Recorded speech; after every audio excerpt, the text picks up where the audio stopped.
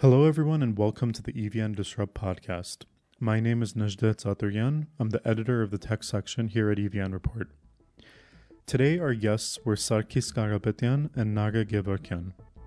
Sarkis is the CEO of Embrytech, and Nare is the Chief Design Officer of Embrytech. Embrytech is a wearables company in Armenia that integrates Web3 technology into their products. We spoke about their Smart Soul product, how they incentivize their users through crypto rewards, the challenges of building a hardware product, and the future of wearable technology. Thank you for listening. Sarkis, Nare, thank you so much for being here today. Thank you for having us. Thanks for the invitation. My pleasure. Let's start with a little bit of your backgrounds.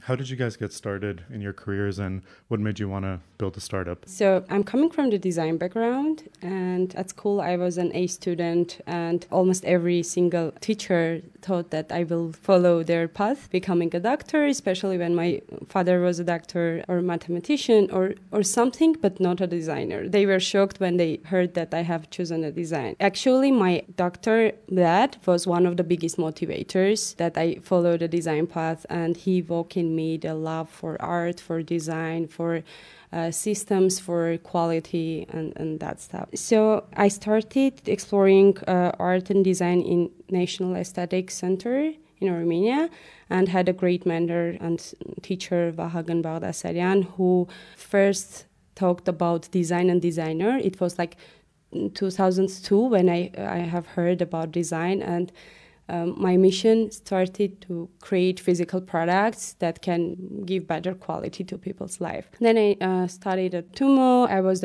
one of the very first students at TUMO. I went to Yerevan State Academy of Fine Arts, product design, and eventually I explored every single shade of design, graphic design, UI, UX, product design, and eventually we founded our own company with Sarkis. Back then, he was an engineer, passionate engineer, and I had many questions. I had many thoughts that we can build together, and we started prototyping, bringing to life physical products, and that's how it started. Is there one product that you remember seeing that made you really fall in love with product design, that made you want to build and design products like that? I can't remember exact product, but there were a website, Yanko Design, that was kind of a motivation for me. I was scrolling all day with the bad internet connection. I was scrolling all the day, looking through the products which are worth to showing in that website.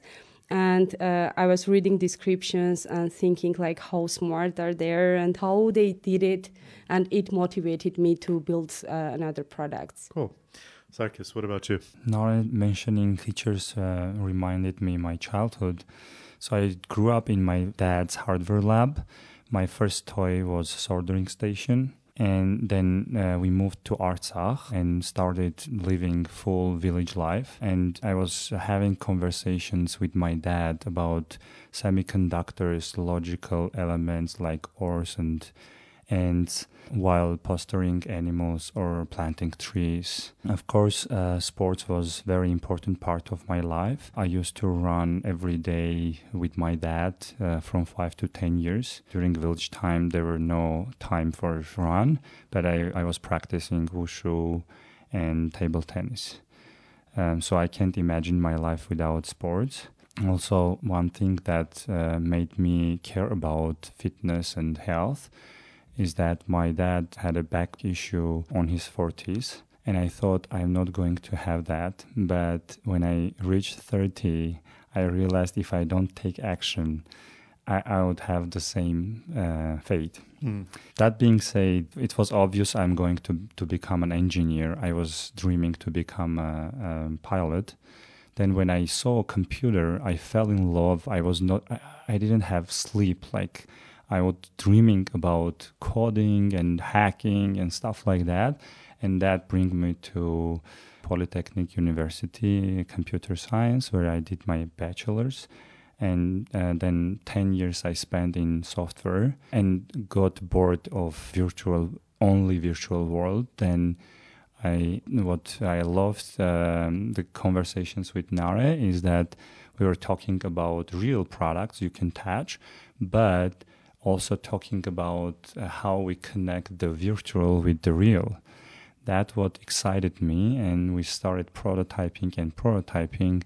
But then we realized no one is using the products. And then we decided, well, we're going to pick one project and bring it to life and sell it. And then we realized, well, oh, wow, that's a startup. They call it a startup. They call it, we can't fund it. You need money. And we learned what is VC. Right. And then we accidentally become entrepreneurs. Got it. Okay, so let's get to the founding story of Embry Tech. Tell me how you guys came across this product idea and how you decided to start the company. The initial idea was just, can we have a wearable scales that can remind people or help people when their weight is scrolling up on them? But eventually, back then, we never thought that it will become a great big tool for wellness management and have many applications. As a designer and as an engineer for Sarkis, it was mainly a kind of a challenge and to satisfy our ambitions. Can we build it? Because we were looking for technology available for measuring people's weight without standing on a scale, but we couldn't find. So we started to build it as a technology, and as Sarkis already mentioned, we never heard of startups, VCs. Even we didn't know English that time. What year was this? It was 2016. Yeah. Okay. Yeah, when we started to cook the idea, and we got introduced to that startup ecosystem. We got our first grant, and then we flew to Silicon Valley. We participated in Draper University entrepreneurship course, Oh, wow. and we started to feel that energy of entrepreneurship and building the business. Mm-hmm. We started to learn how to do sales, how to pitch, how to talk to your customers, users, and how to collect the feedback from them to build better products. So, and tell me about the product. What problem are you guys working to solve today? as I already said, Embry insoles are measuring like weight fluctuations, physical activity. But when we have built the product, we shipped, we understood that sometimes just having the data, it's not enough to motivate people to move more. So we were thinking about new ways how we can motivate people to move. And it's scientifically proven that when you switch people's focus from the behavior itself by incentivizing them, motivating them with points, with rewards, with money, with other social benefits, they start to do whatever you Right. wanted them to do. So we were thinking about like how we are going to motivate people to move more. And now we ended up to have a product by Embry Tech, which we call Moturn by Embry. Moturn is a lifestyle application in Web3, which connects virtual and real worlds and rewards people for moving. And this is the only one right now in the world available which connects the physical wearable device to the Move to Earn application. So we decided to go with the name Moturn. We created the name. We combined the mot, which is like Latin word for movement. It stands for in the roots of motivation, motor, motive, and everything. So we combined MOS to earn and created new word which will modernize the world. We will change the way people think about movement, about earning, like how you can combine that two things. And also we have chosen as a visual, as a logo for us, the green traffic light walking man. So first it is visual command for move. And also you need to walk, not drive in a city to see that sign. So we are kind of mixing that two concepts of move and mod to earn became a new product of Embry. So it's now Moturn by Embry. I'm really interested in the crypto rewards aspect of your business. But before we get there, let me ask some questions about the early days of when you guys started shipping your product. So now, today we're in spring 2022. Or you started taking orders in 2021 and shipping early 2022? Late 2021 started shipping in November, but it was like small batches. Small batches. Yeah. Okay. And did you guys start manufacturing the actual physical wearable in 2021? We started manufacturing physical wearables 2020. Before that, it was prototyping and so on. We tried to do it in China, in Armenia, and in US, but now stopped on US. What was that experience like trying to do it in Armenia? Hardware is hard everywhere in the world, but especially in Armenia, we don't have good means of transportation, and we don't have available materials. Right. Everything we have to export, and frankly speaking, we don't have really good regulations regarding import and export. So you face a lot of issues and delays. And we tried to compensate it with building whatever we are able to find. This is how you get creative. But if you want to go masses, it's almost impossible to do it fully in Armenia. Can you give an example of what import-export regulations need to change to better support hardware startups in Armenia? So we have a document on this with the hardware community. I'm also running a hardware community on a side, trying to get together, helping each other like hardware founders. The main problem here is that we don't have anyone in the customs that differentiates like resistor from the cup, right? So, and every time there are delays, and they have like regulations that are coming from Soviet Union. There are parts that used to be double purpose, let's say military or agricultural, that you have to get a license or something like that from security or from military or from agricultural ministries. That is very simple thing today, and you have everywhere. Yeah. And still you have to get this license. Right. And like there are a lot of complications, and also one thing to mention is that you are paying like 5 times more to brokers than to the country. Like then the taxes are very small, right? But import-export taxes is not bad. But the brokerage services that you have to go through is crazy. Yeah. That's interesting. I hadn't heard that perspective before, and you don't hear about too many hardware startups in Armenia yet, so that might be one of the reasons. Okay, so you guys ended up deciding on manufacturing the product in the US. I think it's always hard to be a hardware startup, but it's especially hard these days. We constantly hear about supply chain issues and things of that nature. So how have you guys managed to navigate these hard times? Sometimes we have to disassemble our old models to get some parts to ship new ones. Yeah. Sometimes we use our channels. The manufacturing partner in Los Angeles we have, Career Technologies. The president, Armen, is in our advisory board, and we use his power and channels to source things that are not available for small companies startups like ours. Yeah. So let's get back to the product. As you said, you guys started shipping late last year, and you noticed that the product wasn't necessarily being used as much as you expected it to, and you felt the need to pivot to a model that incentivized people to use the product more. How'd you guys end up making that decision? What data points were you tracking, and how'd you guys come to that conclusion that you needed to pivot? There are 2 parts of decision, the customer part and the technology part. I'll try to cover the technology part and leave the customer part to Nare. So the technology part is that we realized our technology is very unique in a way that we are really precise and reliable in terms of physical activity tracking, and we are tracking little details that no wearable can do. Let's say, are you sitting or standing? Right. Are you actually walking or mingling around? Right. Like, are you running or walking? Like, it's really hard to differentiate, but we do. But then the question raises, who needs this accuracy? Right. Right? And here we come when you design for the user, then most probably users don't want to lie themselves, right? Cheat themselves.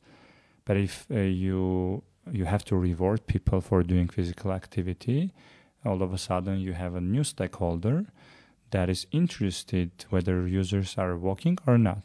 Right. So one of the decisions that made us to shift was that. And talking from the customer perspective, we have noticed that people initially love the product. They order, they buy, they love the packaging, they love the feel. Even there are people who wear the insole every day, but sometimes they forget to charge, or sometimes they don't find just having the data very helpful for moving more because they just ignore the data or something like that. Before shifting, we started to explore the dangers coming from sitting more, and it turned out that like average American sits like more than ever in the history during the day. It can be like more than 15 hours a day. It's not the sitting that kills ourselves, but the lack of movement. Mm-hmm. So we were thinking like, how can we make that people to move more and even to interact with the product, with the application, why they should open the application, why should they charge their device. And we came across to that move to earn concepts and its emerging market. And unlike other applications in the market, as Sarkis said, we can precisely differentiate the activities. Mm-hmm. That's why we can have that rewarding system in more reliable economics. Right. So right now I purchase the Embry Smart Insole, the Moturn Smart Insole. So you are buying Moturn NFT. Yeah, you are buying Moturn NFT shoe. So there's a whole new aspect to it. Yeah. Okay, walk us through from start to end. All right, so first users have to buy one of the CT NFTs of Moturn. CT, you're going to have to explain what an NFT is too, because I don't think we've spoken about it on the show yet. Okay. So not too technically, but just... Okay, so NFTs were with us for ages.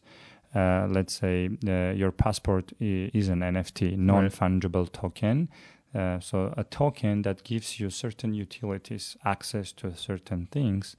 We call it non-fungible tokens. Right. Now in the virtual world, before it was not available because we have Control-C, Control-V, copy-paste. Right. And blockchain technologies came here to allow us to have non-fungible tokens in virtual world, in digital world as well. Right. Okay. So those who are familiar with NFTs, most of them connect them to artworks. That is one use case of NFTs that took off, that it has a value. But NFTs could be exploited more. It's just the beginning. And now we see a trend of utility NFTs. And one of the utility NFTs we are introducing, we are introducing a new category of NFTs, which are dynamic NFTs. And we call them connected tangible NFTs. Okay. So those are the tokens, NFTs, that are connected to a smart product in the real world. And the data coming from the smart product updates the metadata of the NFT, kind of upgrades the stats of the NFT. And then this NFT has more utility than it had before. If I purchase the Smart Insole that you guys sell, that does not come with an NFT. I can use the Smart Insole separately for weight tracking and tracking steps. And then if I want to participate in the Web3 aspect of the product, I purchase an NFT and then I start using it. We stopped selling insoles from 1st of May this year with the launch of alpha version of Moturn. Okay. So we are completely shifting away from just selling to B2C. We might keep selling B2B, but in this case, the only way to get Embry insoles is that become an alpha tester for Moturn. Got it. And buy one of the CT NFTs we launched in OpenSea, and it comes with an insole. So you get a code to redeem to get the insoles. Okay, so you buy the NFT and then get the insole. Okay. And then how do you guys reward people for using the product? Right now, people just put the insole in their shoes, connect it to their application, which is connected to their NFTs, and they just start to move. We are following the World Health Organization's structure of like the concept of a healthy day, and they start earning cryptocurrency when they do more than 2,000 steps a day. And we stop rewarding them when they do 30,000 steps because it can be unhealthy. Yeah, it's too much. So they just move, they walk, and we reward them for the continuous walking or running for now, like the activity of running or walking. It's not just mingling around or doing some meetings in a standing position, but when you start to walk and your walking process, but you don't need to hit start or stop because we can differentiate it from our data. Got it. Okay. Also worth mentioning that we also plan to decrease the earnings if user sits more than 2 hours in a row and then does not stand. Interesting. Okay. And is this a token that do you guys have your own token that the user gets rewarded with? Yeah, we haven't launched the smart contract yet, but it's in our plan for next 2 months. And we are introducing a new crypto token called Embry Move to Earn token. We call it EMET. And users are going to be rewarded with EMETs. With EMETs, yeah.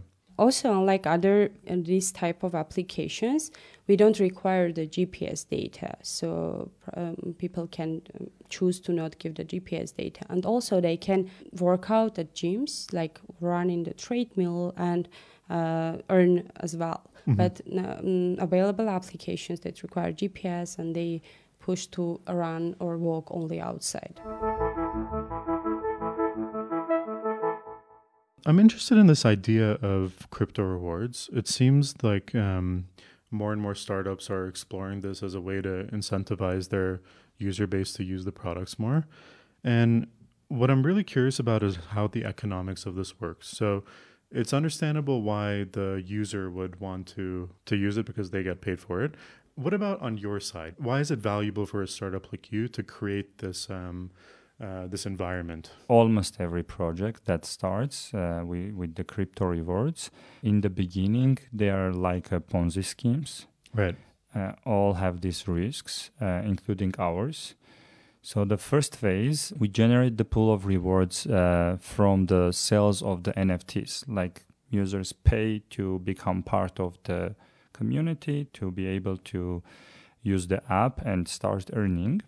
The long-term game here is that what projects will be able to attract partners. Let's think about that together.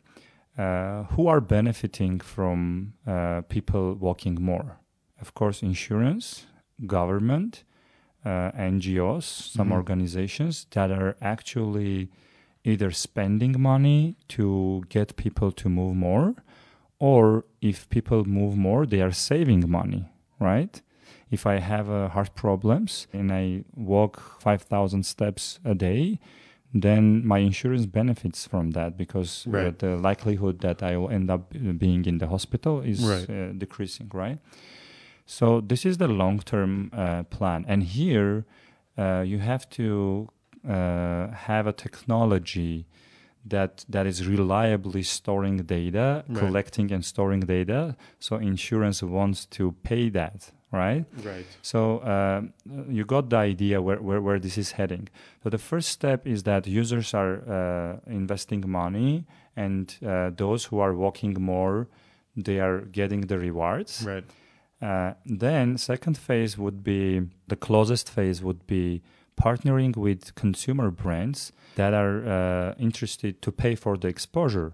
Let's say shoe brands would like to have NFTs, the shoes, virtual shoes, branded shoes with their brand, right? And buy tokens for that. Those investing money into the pool and users get rewards. And actually now we are talking to top of the top couple of shoe brands, but unfortunately we are under NDA and can't discuss. Or fortunately, we can't disclose. But stay tuned. We'll have announcements very soon. And also not only shoe brands, we are talking also other consumer brands, let's say watch brands. And so we see the interest here. Mm-hmm. Other phase is that we are planning to open the marketplace for artists to create their own and mint their own NFTs. And part of the sales will come into the reward pool. And the last phase would be insurances and the governments. So kind of we are becoming a intermediary, a platform where those who are benefiting from people walking and running, moving, are rewarding those people. Right. And we are organizing, collecting the data, providing the reliability and getting cut share from the transactions. Right. So you guys are incentivizing people to do this productive activity, walking and moving more. You're able to accurately collect this data and provide it to people for whom it might be valuable. And then the end users, even your consumers, get something of value to it too. For instance, their insurance could go down because if they're living a healthier lifestyle, then their insurance premium should be lower. Absolutely. Okay, that's a really interesting model. Actually, they're becoming healthier. Right. They are benefiting from both sides. They're becoming healthier, and they get rewards. Right. And actually, the mission of the company is to turn health control struggle into stress-free and fun experience. So in this way, we can shift that from being a struggle to fun. Very cool. Okay, I'm curious about what other data points do you provide? Is it right now? Is it weight and steps? So right now, even we don't provide the weight. We are shifting from just giving the data points into the whole ecosystem of Move to Earn. So we are just showing the AMETs they're earning, the tokens they're earning, and we are showing the number of steps they did for that earning. We're still collecting many data points, but now you are just seeing the numbers for your steps and your earnings, and that's all for right now. To add to what Nare said, we are tracking almost every physical activity you do, but we are being cautious and smart about that, what we want to show the user. Right. So we show users aggregated things, and your earnings depends on so many coefficients and factors. Let's say the NFT shoe you have and the activity you do, the suitability of the shoe and the activity, the weather, the intensity of the activity you are doing. There, down the road, we are going to add more and more factors and connecting the real with the virtual more and more. So your avatar is getting better if you actually physically getting better. Right. So this is completely new concept when you can connect yourself to your avatar. So imagine if you run every single day in the mornings, your avatar gets fitter or stronger in your like in metaverse or in the virtual world in your game, or even your NFT can become stronger and more expensive when you run or you do certain activities. So this is completely new concept when we can use wearable technology to connect virtual to a real world. Tell me a little bit about your team today. How big are you guys in size, and how many of you are here in Armenia, and do you have employees abroad as well? The team is, I would say, the biggest achievements of the company. We have been able to recruit top talent, like world-class talent available in Armenia, and people who are passionate about building hardware and software products. And we have people who joined us like naturally, pinging us, finding us, telling us we want to work with you. We had cases when we didn't even pay at the beginning. People volunteered. Then we felt bad, and actually we make sure we reward everybody who brings value onto the table fairly. And Speaking of the team, I would also emphasize the advisory board we have. We have the director of marketing, one of the top NFT projects, is advising us, Talar Malakian from LA, and also Armen from the manufacturing side I mentioned earlier, and other entrepreneurs, successful entrepreneurs in health and tech world. The R&D team is in Armenia, where we originally started. We have office also in California, in Glendale, where we spend a lot of time. We don't have employees there yet.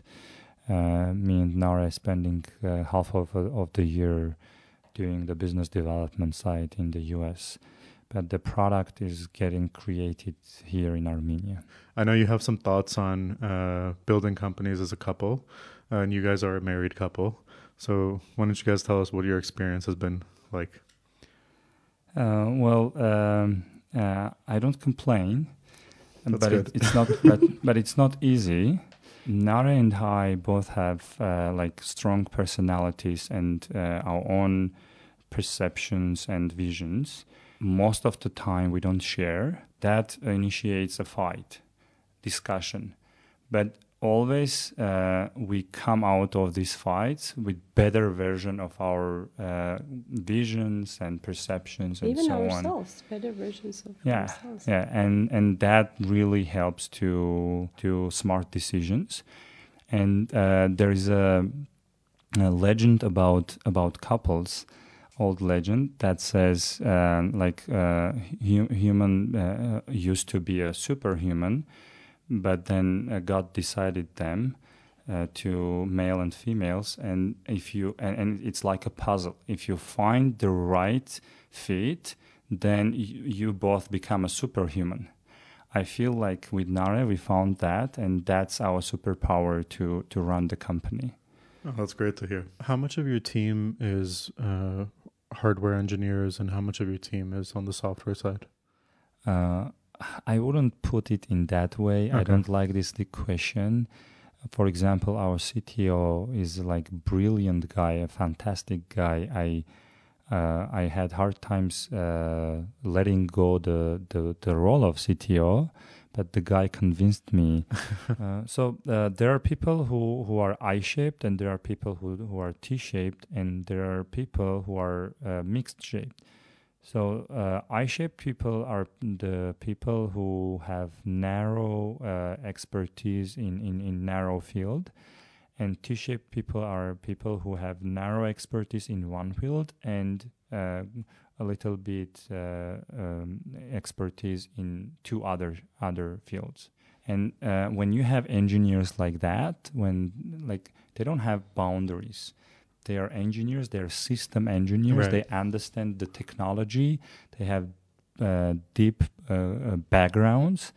Then you don't differentiate if you have hardware engineers or software engineers. Though, we have 2 or 3 people who are mainly doing hardware, let's say mechanical engineering, PCB design. Though some of them also can code. And vice versa, we have software engineers who can prototype, who can solder, and right. So on. Right. And those early days of the startup, it's important that people wear multiple hats, right? Yeah. Yeah. And adding to that, I would say that some companies, some people got Mark Andreessen wrong. He said software is eating the world. Right. And he meant that there are so many areas that we can utilize software and solve a lot of problems. But not every problem is solvable with software. And still you need hardware to run your software, right? Right.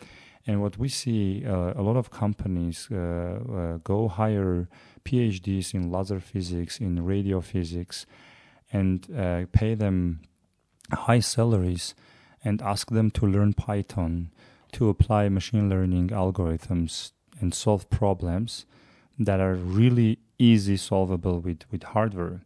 Of course, we know about like distribution problems, manufacturing problems, and so on. But still, if you hire 20 PhDs and tell them learn Python to solve this problem with bad hardware, with bad sensors, you would pick one or two of them and just give the problem and tell them solve the problem. Right. And you'll see they are easily solving the problem with hardware. Right. I think often we've started to just default to software because the Valley, it seems like it took a shift towards just software and moved away from the science and the deep tech. But I think we're taking a shift back to it now. People are afraid of hardware, so that U.S. lost his capacity of building and manufacturing hardware. Now they are, after COVID, everybody understood that Europeans were right. Yeah. Keeping in-house, even though maybe in terms of business it's not very rational and cost effective, high profitable, but if it's sustainable, you should have your own manufacturing. Yeah, I think COVID really highlighted the importance of local manufacturing for absolutely every market. Yeah. Okay. Let's talk a little bit about wearable tech and your product roadmap. So insoles are a unique wearable, I would say. Most of the wearables we see today are on your hands or wrists. Is there any unique data points that insoles provide that are harder to come by from something on the wrist or on your finger, for instance? Speaking of where wearables are heading, we see that the biggest threat for the smartphone in near future are the wearables. We believe that the smartphone as a form factor will disappear, and the functionalities and the features it provides will be divided between the smartwatch, the earbuds, the glass, and the shoe, of course, and the clothing, right? This is the early days. And I don't see wearables competing together unless they are in the same part of the body. Let's say everybody is competing for owning the wrist, right? We are about to own the feet, right? So, but I don't see smart shoe competing with a smartwatch or smartwatch competing with a smart glass, right? There eventually will gravitate towards what is easier, what is more user experience, is better, is user friendly, and the functionalities will divide in between. Speaking of smart shoes, so shoes knows more about us than we can imagine, like how many steps, what activities, what positions, what kind of shoe, on what time of a day, how many times in a year, and so on and so forth. So imagine that today, like smart shoe can connect with the virtual world, and you are storing the story of your shoe, your story, your own story, or story of behaviors and habits of yours in terms of being physically active is stored there. Right. And this is unique to the shoe. You can't do that with wristband or glass or something like that. And especially the weight data. We never had the chance to have historical and consistent weight data, right? Body weight. I'm talking about body weight. And we don't know what it can change. What is in that data? I remember a few years ago reading about professional athletes using smart shoes. I guess it's probably something like smart insoles to improve their training. I guess the data that they collect from their training to make their training process more efficient and things like that. So do you see things like these smart shoes that have only been available to professional athletes and people like that becoming more democratized in the coming years, and fitness enthusiasts and things, and people like that having access to that type of data? I love the way you think about that. So there is sports and there is health, right? And in the middle there is general wellness, right? Well-being. We saw good implementation of shoes, like sensorized shoes or insoles, in both sides, in sports and in medicine. Both are early days. but they are in terms of like sensorizing shoe is not easy. Those products are bulky, expensive, and though they solve the problem, but if you have an acute, you don't care if it's bulky or expensive. If you are a professional athlete, you don't care if it's bulky. Right. But if it's a lifestyle product, then you have the problems. This is where we are the best. Right. So this is like we are democratizing the technology, the shoe technology. We design in a way that it becomes everyday lifestyle product and adds ton of value into everyday life. Right. Actually, we have a very big challenge to make it like comfortable enough to wear all the day and like soft enough to not hurt and sturdy enough to not break. So it was really a challenge. And we came up with this first version, and we are improving like in every cycle, and eventually it will become kind of a part of the shoe in the future. Yeah. Okay. And let's get to the future.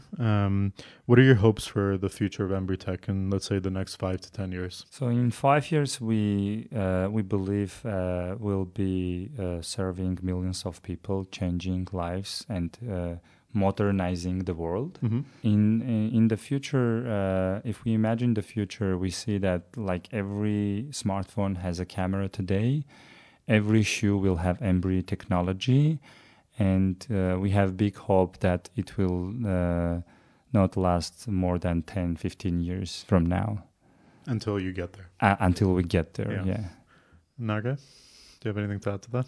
So actually that vision, it drives all the team, having the technology inside all the shoes. And it turned out to be very logical that they must be smart, because like we are carrying our shoes almost everywhere.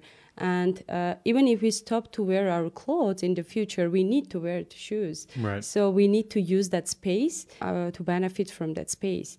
We see people sitting less and moving more, and walking, choosing walking than driving car or sitting all the day in the offices. Well, I know both the space is in its very early days, and you guys are now shipping and getting started. So I wish you luck with that, and I hope in the future you guys come back on and tell us how the product and how the company is going. Thank you both so much for being on today. Thank you for the invitation. Thank you. Thank you.